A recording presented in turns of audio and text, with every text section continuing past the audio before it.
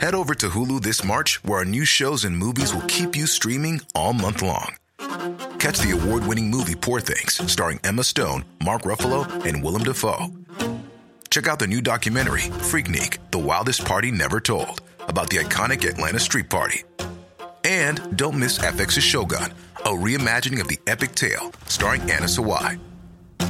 So, what are you waiting for? Go stream something new on Hulu.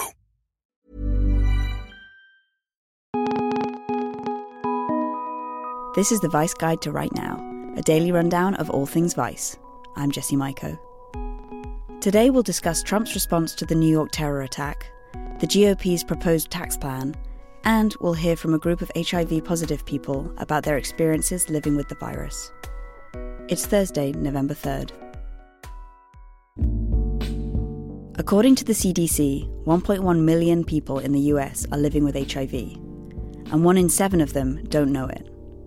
But without sufficient education, there is still serious stigma around the virus. For the last day of Tonic's STD week, they spoke with 3 adults about their experiences living with HIV. The first thing I felt when I heard I was HIV positive was I was going to die. All of the air went out of the room. It was like a bomb just exploded in my head. I was diagnosed with HIV when I was born. Both my parents were IV drug users. I was sitting in the chair, felt like a very dim lit room, and a doctor about 10, 15 feet away, but from behind his desk, says that I can no longer come back to this Red Cross to donate blood. My grandmother decided to tell me when I was 9. It was a week before my 10th birthday, and 3 months before that, my mom passed away from complications from HIV. And 3 months before that, my father had passed away from complications of HIV. We understood incorrectly that HIV was a gay disease, a gay white male disease. And being a heterosexual black man, I didn't, quote unquote, fit the profile. But in all honesty, there is still a universal risk pool when you're having unprotected sex. Dating without HIV, sucks on its own, right? And dating with HIV adds another level of complexity. Sometimes I wouldn't disclose because I knew it would get to a point where I would have to say something. It's really hard to find the right words. You're worried about what everybody else feels, and you kind of forget that's a lot of information that you're telling somebody, and that it comes with so much stigma. It's really hard to kind of see the look on the other person's face, whether it's shock or fear or pity, or if you're lucky, understanding and a desire to know more. We can begin to end the stigma around HIV and AIDS by having more information. I didn't do anything that a lot of people haven't done. Some of us are just statistically likely to get the disease. I can live a full and productive life. You're going to have to take one extra step to take care of yourself. And that's no different than any other chronic condition out there. Like, I get to show people that you can live with this. You can have a child. You can have a husband. It's hard, but everything in life is hard. I am a heterosexual black man living with HIV, and I'm living with HIV. I'm not dying. To watch the full video called Living With It, HIV, go to vice.com. And here are the headlines. Sayfullo Saipov, the New York terror suspect who killed 8 people and injured over a dozen, appeared in court Wednesday. He was charged with providing support to a terrorist organization, alleging he was inspired by the Islamic State. Saipov said he was proud of his actions and even requested to display the Islamic State flag in his hospital room.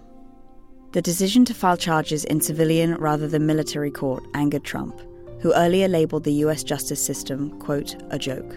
We also have to come up with punishment that's far quicker and far greater than the punishment these animals are getting right now.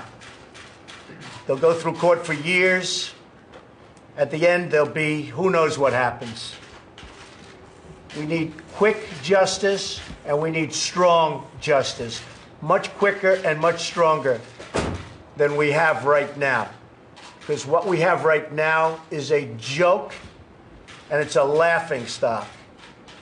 And no wonder so much of this stuff takes place. Just hours after the charges were filed, President Trump undercut the US justice system with a tweet calling for Saipov to receive the death penalty. He repeated that sentiment again on Thursday morning. Trump's comments could potentially taint the jury pool and in turn impact the alleged attacker's ability to secure a fair trial, since prosecutors have not yet decided whether to seek such a punishment. New York's chief public defender David Patten said, quote, "In a case like this involving so much tragedy, it's more important than ever to let the judicial process play out. How we as a society treat Mr. Saipov will say more about us than it will about him." And on Thursday, Republican lawmakers presented the most extreme rewrite of the tax code in decades, with a $1.51 trillion plan similar to those long championed by businesses. It will cut taxes for corporations and reduce them for some middle-class families. The House plan has endured much debate, and it's still far from final. All right, that's it for now. Thanks for listening. For more news and culture, check out Vice.com. And tune in again tomorrow for another Vice Guide to Right Now.